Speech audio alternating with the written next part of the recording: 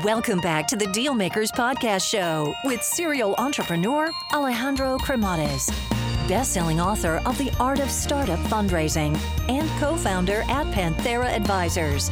In this podcast, we ask our guests about their successful acquisitions and financing rounds. Hey guys, so just a quick overview here on Panthera Advisors, as I think it might be of value to you. So Panthera Advisors exists in order to help founders that are in the process of raising capital or get their company acquired.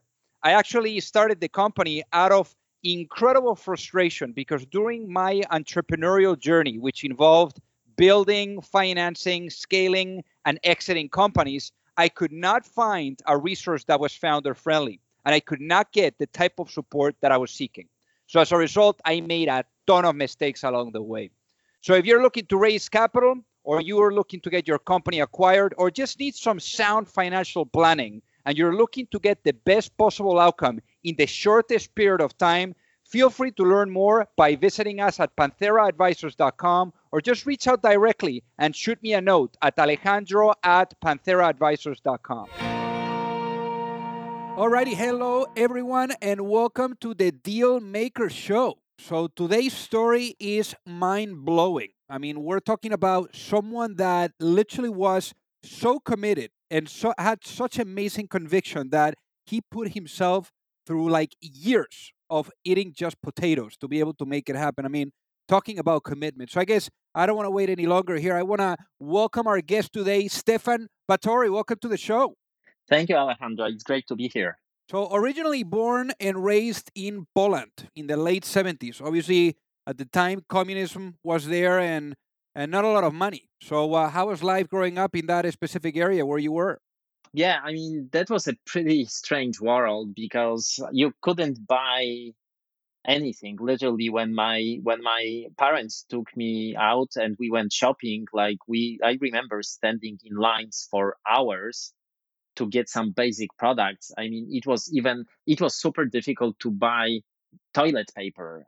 It was super difficult to buy meat or gas, to put gas in your car. So like everything was rationed. And so I just remember empty shelves and long lines, and my parents worrying about supporting the family and making sure that we have something to eat, we have something to wear. So I guess what lesson do you think was there for you from perhaps the struggle? Because I think that something that is apparent there from your journey too is that you have been able to a certain degree to be okay with struggle, to embrace the struggle, that part of the journey. So I guess what lesson was there for you to learn? Well, I guess the biggest lesson was that when Poland turned over the communism and we started being a normal country, a democracy, and having capitalism, we got used to the convenience of the capitalist world and life. But then when I had those struggles, it wasn't the end of the world for me. That was something that I don't know if trained for is the right word, but I was like, okay, I can bear with that. I can eat potatoes and not worry about like not having meat and other produce and vegetables and cakes and other treats because I've been through that and I know I could have lived. So it didn't scare me, I guess. Got it. So then getting or developing this love for math. I mean, how did you, start getting into math and all of this good stuff?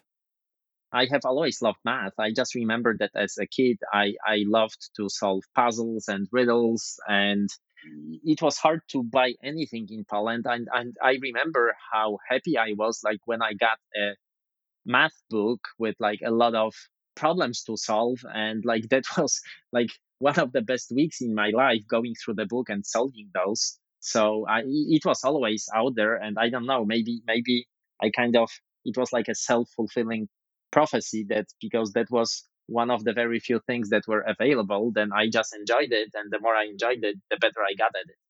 And funny enough, you go to university, and then right after university, you literally start getting into this whole .com thing, which caught you really by surprise, especially the company that you were at the time in. So tell us about this journey. Well, it's a pretty crazy story because even while still studying math, I already worked for a couple of companies, and so I made friends, and there was 8 of us working for a company, and we didn't like the vision and the strategy that company had at the time, and we thought like, hey, let's start our own company. And there was 8 of us. We started that in January 2000, and shortly after the whole dot-com boom collapsed, and the 3 guys that were supposed to run the business, they left the company, and there was 5 of us developers that were left, and we didn't have a clue how to run a business. We just liked the idea of being entrepreneurs without really understanding what that meant. We trusted that those 3 guys would run the business, and we would focus on building great products because this is what we loved, this is what we had passion for. When they left, we had a choice to shut down the company, or figure out how to run business, how to make sales, how to do marketing, how to do taxes. And the 4 other guys, they just looked up to me and they said, hey, Stefan, why don't you lead us? And I was naive enough to say yes. And that's what put me through 2 years of eating potatoes, because we didn't make any money. We made 200,000 of debts. We should have declared bankruptcy. But I believe that we had a great team. We had great guys that were capable of building great things. I just needed to figure out a way how to sell their work. That took me 2 years, but it paid off, because after those initial 2 years, the company started growing very fast, and we doubled and tripled our revenues for 12 consecutive years. Deloitte ranked us as one of the top 50 fastest growing companies in Central and Eastern Europe. They also ranked us as one of the top 500 fastest growing companies in Europe, Middle East, and Africa. So that's how I learned how to run a business. Like, I didn't go to business school. I learned that on the go, and it was a very painful and grueling experience, but the best one I was able to get at that time. And it ended up, in, I think that was 2011 or 2012, when I IPO'd the company on alternative market at Warsaw Stock Exchange. Wow. So what do you think was the turning point? I mean, at what point did you realize, hey, you know what? Today on the menu, there's going to be something, besides potatoes? It was gradual, because even when we started making money, I saved money because I didn't know how sustainable that was and whether we would be able to scale up and replicate that. But after 2.5 years, we started getting more and more projects, and we started having processes, because the first 2 years it was basically figuring out everything from scratch: how to sell, how to market the company, how to run projects, how to build clients. So we made mistakes across the board, like in every single field, every single aspect of running a company. If you ask me if there was a place where I didn't make any mistakes, I would say there isn't one. Like, I made mistakes in every single aspect of running a business. So I guess, what would you say were the 3 biggest mistakes that you knew you would never make again? That's a hard question. I made so many of them that I don't know. Well, one of the most painful mistakes was that I didn't know anything about taxes. And after we completed one of the biggest projects, I reinvested all the money into servers, because it was all before the cloud and all that stuff. So you actually, to host a website, you had to have a server, and we invested money into servers. So I used all the available cash we had to invest into servers, and then I ended up paying taxes on profit that we made that month. And I didn't realize that we would have to pay the taxes, because I didn't realize that the servers need to be appreciated, and you can put the whole value into your costs in that given month. So that was something that I had no idea about, and ended up having a few stressful months, being chased by IRS for not paying taxes because we didn't have money for that. Wow. So I guess, amazing journey here. So you end up really turning the company around. You do the IPO. So what was the business model here? How were you guys making money? It was a software development house, and we did custom development for clients. We did it either on fixed price basis or on time and material basis. So two very straightforward models, but with fixed price projects, like we made a lot of mistakes. We didn't know how to assess risks. We didn't know how to make buffers. So we did a lot of projects with losses on them. So the business model itself was pretty simple, but I didn't have anybody to teach me how to do it. So I guess that's another lesson learned, that after that experience, I learned to reach out to people who were successful and who were, a few steps ahead of me, how they got there. So this way I wouldn't have to learn everything on my own mistakes. That's interesting that you say that because in Europe, in the US, that's normal. You can reach out to anyone and people, are willing to really pick up the phone and help you out. But in Europe, at least in Spain, where I'm from, it's not easy because there's all types of gatekeepers. The executive assistant, doesn't want to pass you through, and it's very hard to be able to get that type of help, or it's not very well viewed to ask for help. So how was that for you? It was the same in Poland, maybe even to a bigger extent than in Spain, because of our experience with communism. Because when you lived under communism, like, you had to be careful who you talk to. You have to be careful who you share your secrets or knowledge with, because you never knew who was the secret police and how they would use the information you shared with them against you. So in our mentality and culture, I didn't know how to ask for help because I was not taught to ask for help. Like, I never saw my parents doing it, I never saw anybody doing it. So it didn't even cross my mind to ask for help.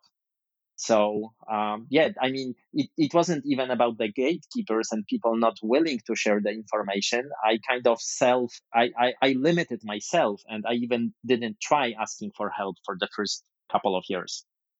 Wow. So then, in this case, I mean, incredible turning point. You end up doing the IPO of the company, and then what happens next?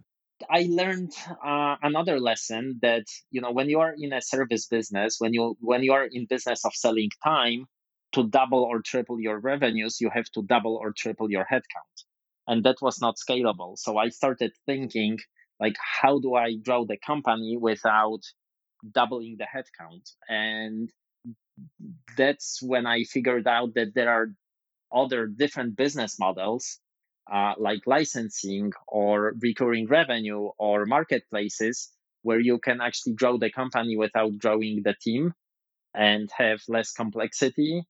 And you don't have to rely so heavily on recruiting so many people to grow the company. So I started figuring out what would be my next move. And I came up with that idea of launching a taxi hailing app. I didn't know about Uber back then. I saw a similar project operating in Germany. Well, that's a great idea. There wasn't anything like that in Poland or any other European country at that time, and I thought, why don't we launch that in Poland? And that's how iTaxi was born, the first taxi hailing app in Central Europe.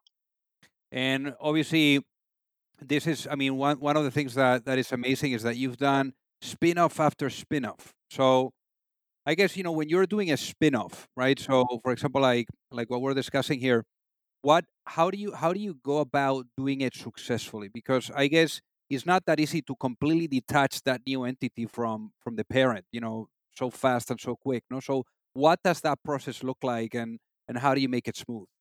I guess in my case, it was pretty easy to detach it from the parent. So I just geofenced a team that focused on building that app. And 6 months later, we also created a separate entity, and we moved all the assets and the team into that new entity. I guess that was serendipity. Back then, I didn't realize that having spin-offs might have any challenges, and I was pretty successful with the first one. So later on, when I was making my next spin-offs, I kind of replicated that model. I had a blueprint that worked for me, so I did exactly the same thing with other spin-offs. Got it. And obviously, one of your latest spin-offs, was what led to really creating Booksy. But I find that the story of really the creation of Booksy and how that came about, the origins is pretty mind blowing. So that comes from you running marathons in the Sahara Desert. I mean, how crazy is that? Yeah, that's a really, really crazy and funny story. So after eating potatoes for 2 years, once I could afford to eat meat and pasta and ice cream, I started gaining weight. And at some point, I was almost a 100 kilo guy. And I didn't want to cross the 100K mark. So to make long story short, I started running. And once I got into running, I even didn't realize how much I would have enjoyed it. And I started signing up for 5K and take 10K races. And the more I worked out and the more I competed, the more I liked it. And then I signed up for my first half marathon and then a marathon and then a 100K race. And I guess 12 months into running, and I signed up for Marathon des Sables, which is considered the toughest foot race on earth. It's 6 back-to-back marathons across Sahara in self-sufficiency formula. So you have to carry a backpack with all the food and supplies and everything you need to survive a week in a desert. They only provide you with water because it's not feasible to carry that much water with you for a week. So going back to Booksy, when I signed up for Marathon des Sables and I started ramping up my mileage, to get ready for the race, I started having some aches and pains in my legs, and I had to see a physiotherapist. And it struck me that all the people that work with their hands, whether they give somebody a massage or they paint nails or they cut hair or they color it or they do makeups or brows or lashes, they basically can't take phone calls when they are busy working. And when they are done with their work, they want to go back home and spend time with their families and friends and not answer the phone calls. So I learned that there is a pain point, and I started thinking how to solve it and how to take the hassle out of the booking process. Wow. Now, it's interesting how incredibly well you've been able to embrace struggle. And it's incredible, like, you are done with potatoes and then you're like, you know what, I'm now going to go into the Sahara and run a marathon.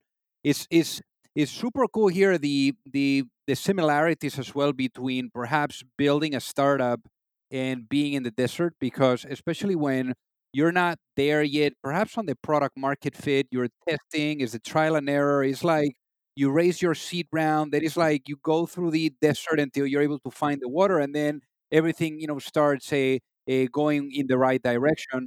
I guess how do you think that that that experience, or you dealing with being in the desert and all of that, how do you think that that's also applied to that mentality to perhaps the building something from nothing and really finding that switch in that room where everything is dark and you need to find that switch to get out of the room and survive?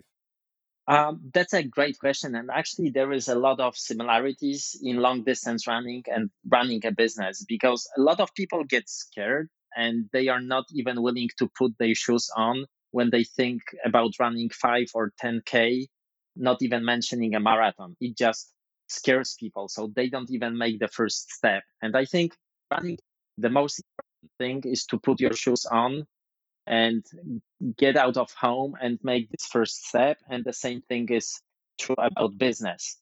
And people also give up halfway. A lot of people also actually give up, when the success is around the corner, they just don't see it coming. So they just give up literally, you know, uh, the last mile before they succeed. And because of that, they fail. And what I learned about running and running a business is that on one hand, you need to have this big, hairy, ambitious goal and kind of know what's the direction you are going or what's the direction you are running. But at the same time, break it down into smaller pieces, break it down into like small, achievable pieces. So when I was running in the Sahara and I felt like, oh, I can't make it, I still have like 50K to go. instead of thinking about how difficult and scary that thought was, I focused on like, okay, I see this palm tree, or I see this rock, or I see that hill. So I'll get there, and then I'll figure out what my next steps are.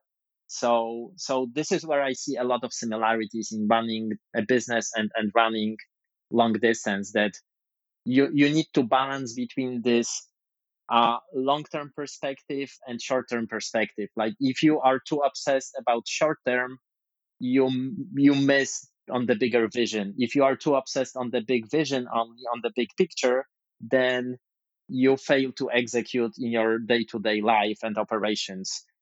So you have to do both and kind of alternate between those both long-term vision and day-to-day work. And whenever you feel like you can't do it, and the goal seems to be so far away, just focus on doing the next step, and somehow, you know, the next step will be easier. Like, every step gets you closer to the finish line. And a lot of people, and I've seen that when racing, both in Sahara or even regular races, a lot of people just, at some point when they feel they are tired, they just stop and they sit down, but it doesn't get them any closer to the finish line. So my attitude has always been like, even if I cannot run, then I slow down. If I cannot jog, then I still walk, because even if I'm not walking or running at the exact pace I was aiming at, those steps that I'm making, they are getting me closer to the finish line, and stopping doesn't get me any closer to the finish line.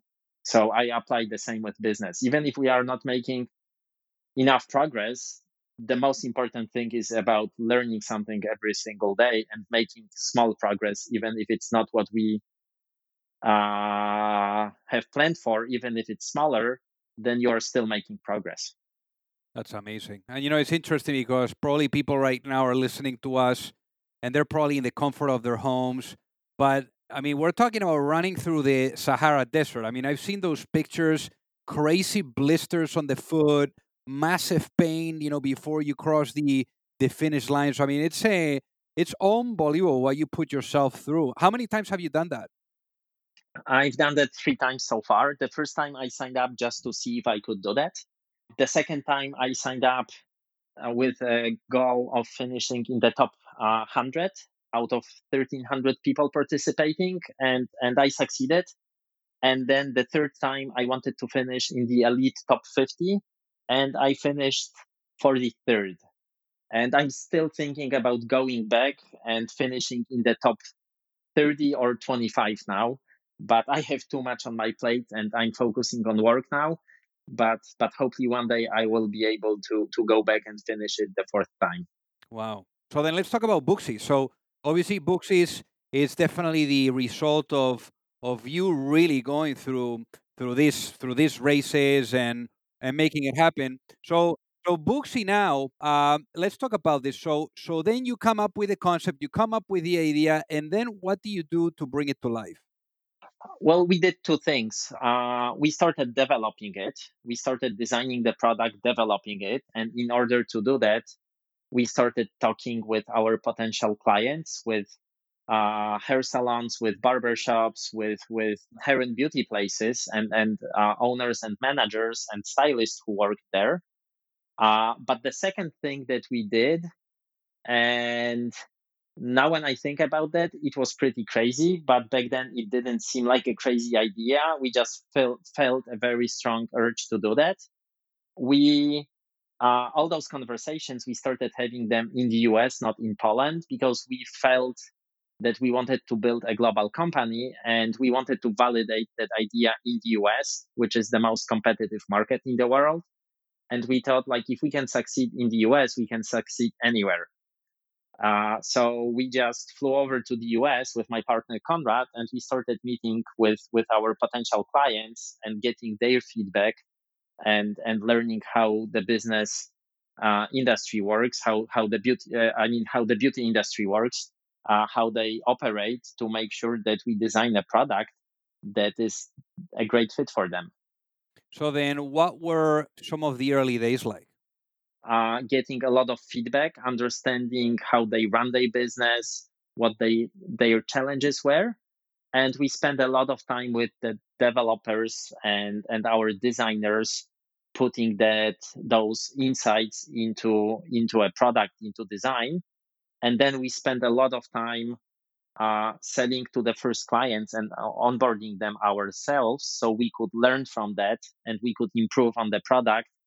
And before we hired a team, before we hired salespeople and marketing people, we wanted to make sure that we had product market fit and we understood who our clients were, so we could onboard all the new people that would join the company. So these were the first few months, maybe even a year, when Conrad and I practically ran the business and were hands on, and we did sales and marketing and everything on our own. So then, what is, for the people listening, what is the business model? What ended up being the business model of Booksy?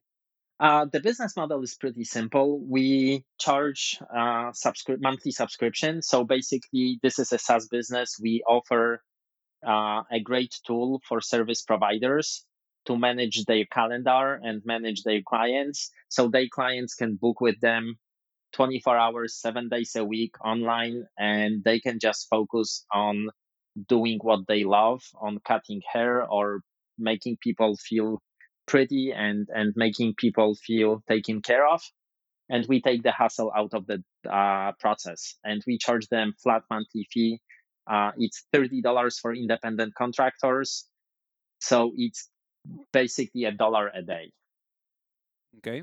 So then, in this case, now you were running Booksy, and all of a sudden, the opportunity of coming to the US shows up. And obviously, you could have built a really big business in there in Poland, but you decided to go once again through the struggle of crossing the Atlantic. So why did you do that, and how was that experience for you guys?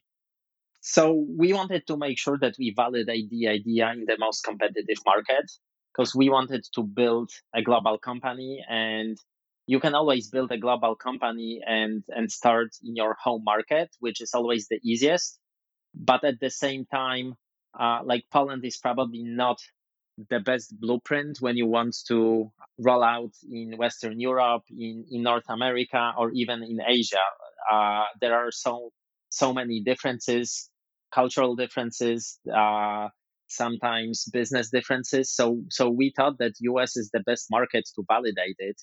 It's the most diversified market, and if we can succeed in this market, then we can take Booksy to other markets and be successful. And it worked for us, because today US is our biggest market. It's 50% of our business, but we also have presence in the UK, in Spain, in Mexico, in Brazil, in South Africa, and obviously Poland. But Poland was the second market that we launched, and we actually translated the app from English to Polish. So we kind of treated Poland as not as a home market, but as a market where we localized the app to launch it in. So then, what were some of the biggest hurdles of coming to a place like the US? Because there's probably a lot of founders right now that are listening to us from outside of the US and thinking about making the jump, and maybe because they want to raise money, because they see that it's a great place to ramp up their operation. So, what were some of those obstacles that you encountered? Hiring people, I guess that was the biggest obstacle, because we didn't know anything about the US market from like employment point of view. We didn't know how to source talent. We didn't know what were competitive rates. We didn't know what would be the best place to set up an office. We didn't know how to screen people, what are, like how to retain them. So these were all the obstacles we've been struggling with, especially in the first 2 3 years, until we established a really strong presence. And right now we have a really strong US team and brand awareness, and also getting better employer branding and getting really amazing candidates right now. But the first 2 3 years, this is where we struggled the most. And how much capital have you guys raised today? So we raised almost 120 million up to date, with 70 million in the latest round in November last year. Wow. And, it's interesting because also being from Europe, I thought and I saw that fundraising in the US is quite different from maybe like the investor mentality in Europe. So what did you find different, especially when you were out there and perhaps doing Sand Hill Road and knocking on those doors and how people were reacting to you towards you guys? I guess the biggest difference is that the ecosystem in the US is developed and is at least a few years, if not a decade or two, ahead of some of the other ecosystems around the world.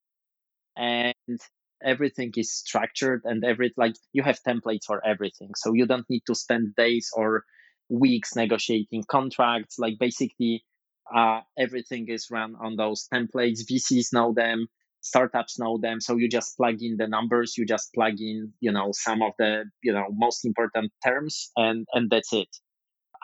In Europe, like everything is negotiated from scratch. So you waste a lot of time working with lawyers, paying them fees, and focusing on that instead of focusing on building your business. So that's something that I found the biggest difference, or the first difference that I noticed. The second one, which now seems pretty obvious, but back then I hated it.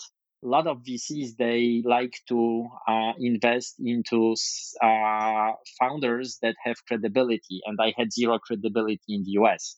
I still don't know if I have enough, but so having said that, if you graduated from Stanford or Harvard, or if you worked at Google or Facebook, or if they know somebody who knows you, who can vouch for you, that helps with the fundraising a lot. And at first I didn't understand it, and I didn't know why it was so important. And so I guess I should have spent more time on building relationships, on building my credibility, because it didn't mean anything that I was successful in Poland. When I moved in here 3 years ago, I was literally nobody with no credentials. Wow. I mean, was it like on the way that you were perhaps like building the relationships and I'll just share my story, and maybe like there's something there on your end in the same way, which is when I came to the U.S. In Spain, you had to be friends because your parents were friends or some kind of stuff like that. Here in the U.S., I mean, in New York, I remember I would go to a dinner, I'll meet someone, and then the next day I could be in a different dinner with all the friends of that individual and not a problem. So how was that networking, process for you and building those relationships? Well, it was difficult because I had neglected it. I didn't realize the importance of the process. So I didn't spend enough time on doing that. And like I had almost zero networking here, and I still don't have big network. I was lucky to have Zach Failius invest into Booksy, and then a couple early stage investors and angels, and at some point, that made the difference. They started helping me out, but until I got somebody who invested into Booksy, who understood our business model, who got to know me, like it was super difficult. Got it.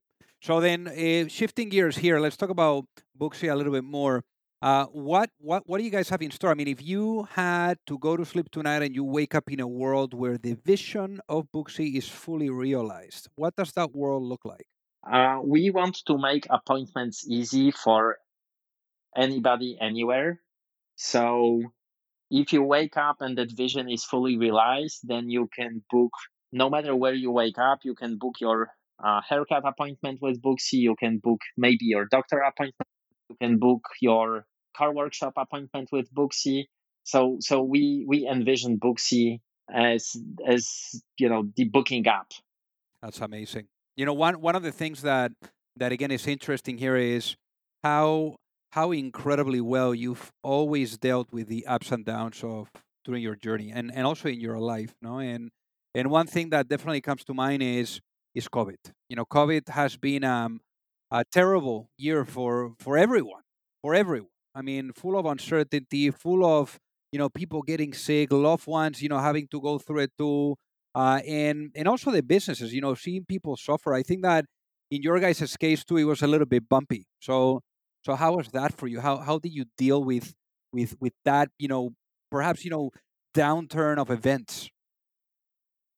It was very difficult. I think that was the most difficult experience in my professional career because we had a successful company, growing, an amazing team, and when COVID hit and markets went into lockdown, we faced a possibility of going out of business in the next few months because people stopped using Booksy. They were not able, like, they were not booking their haircuts. Salons stopped paying us subscription because they wanted to save money. And we had to lay off over half of our team. So that was a very sad moment, and that was a very difficult decision. And there was a lot of volatility. There was a lot of, it was very unclear at that time if we were making the right decision, how long the lockdowns would last, whether it had to be at that scale. So there was a lot of stress, and it was a very difficult and sad moment. It was the hardest moment of my professional career. And then 3 months later, when markets reopened, at first I had thought that I made a wrong decision because we assumed that lockdowns would last longer and there would be second and third waves of lockdowns, but we saw surge in signups and our numbers and sales went through the roof in May, June, July. Like, it went through the roof. So then I had thought, like, I heard a lot of people laying them off and our business is thriving again. And I had thought it was a bad decision. It was a bad move. But then some markets started going into lockdowns again. So then it proved to be a good decision after all. I mean, good for the company because we were already prepared and we didn't have to go through another round of layoffs. So that was a very difficult year with a lot of ups and downs, which ended really well for us because we ended up the year merging with one of our biggest competitors, Versum, and raising a 70 million round. So in the hindsight, if you asked me last year in February if I was expecting all of that happen, I would tell you that that was a crazy question because what we went through last year, it's more than I went through in the previous 10 or 15 years. Wow, that's really unbelievable. I mean, I'm sure that now looking back, I mean, what a remarkable journey. There's one question that I typically ask the guests that come on the show, and that is, if you had the opportunity to go back in time, and you were able to speak with that younger self, with perhaps that younger self that was thinking about that moment where you were alone, the partners had left, you needed to take the reins, really understand that you had a business to build, or maybe even a business that you were going to launch. If you were able to go back and tell that younger Stefan one piece of advice before launching a business or really leading a business, what would that be and why, knowing what you know now? Seek out for help, ask questions, because it didn't have to be that difficult and so much struggle if I had done that. I think that's the number one thing I would have done back then. I love it. And Stefan, for the people that are listening, what is the best way for them to reach out and say hi? Email me at stefan@batory.pl. So my first name at my last name.pl for Poland. I'll reply. I mean, maybe not immediately, but I'll reply to everybody who emails me. Amazing. Well, Stefan, thank you so much for being on the Dealmaker Show today. Thank you for having me. And thank you for great questions. If you like the show, make sure that you hit that subscribe button. If you could leave a review as well, that would be fantastic. And if you got any value, either from this episode or from the show itself, share it with a friend. Perhaps they also appreciate it. So also remember that if you need any help, whether it is with your fundraising efforts or with selling your business, you can reach me at alejandro@pantheraadvisors.com. You've reached the end of another episode of the Dealmakers podcast. For free resources and materials, head over to alejandrocremades.com. Thank you for listening, and see you at the next episode.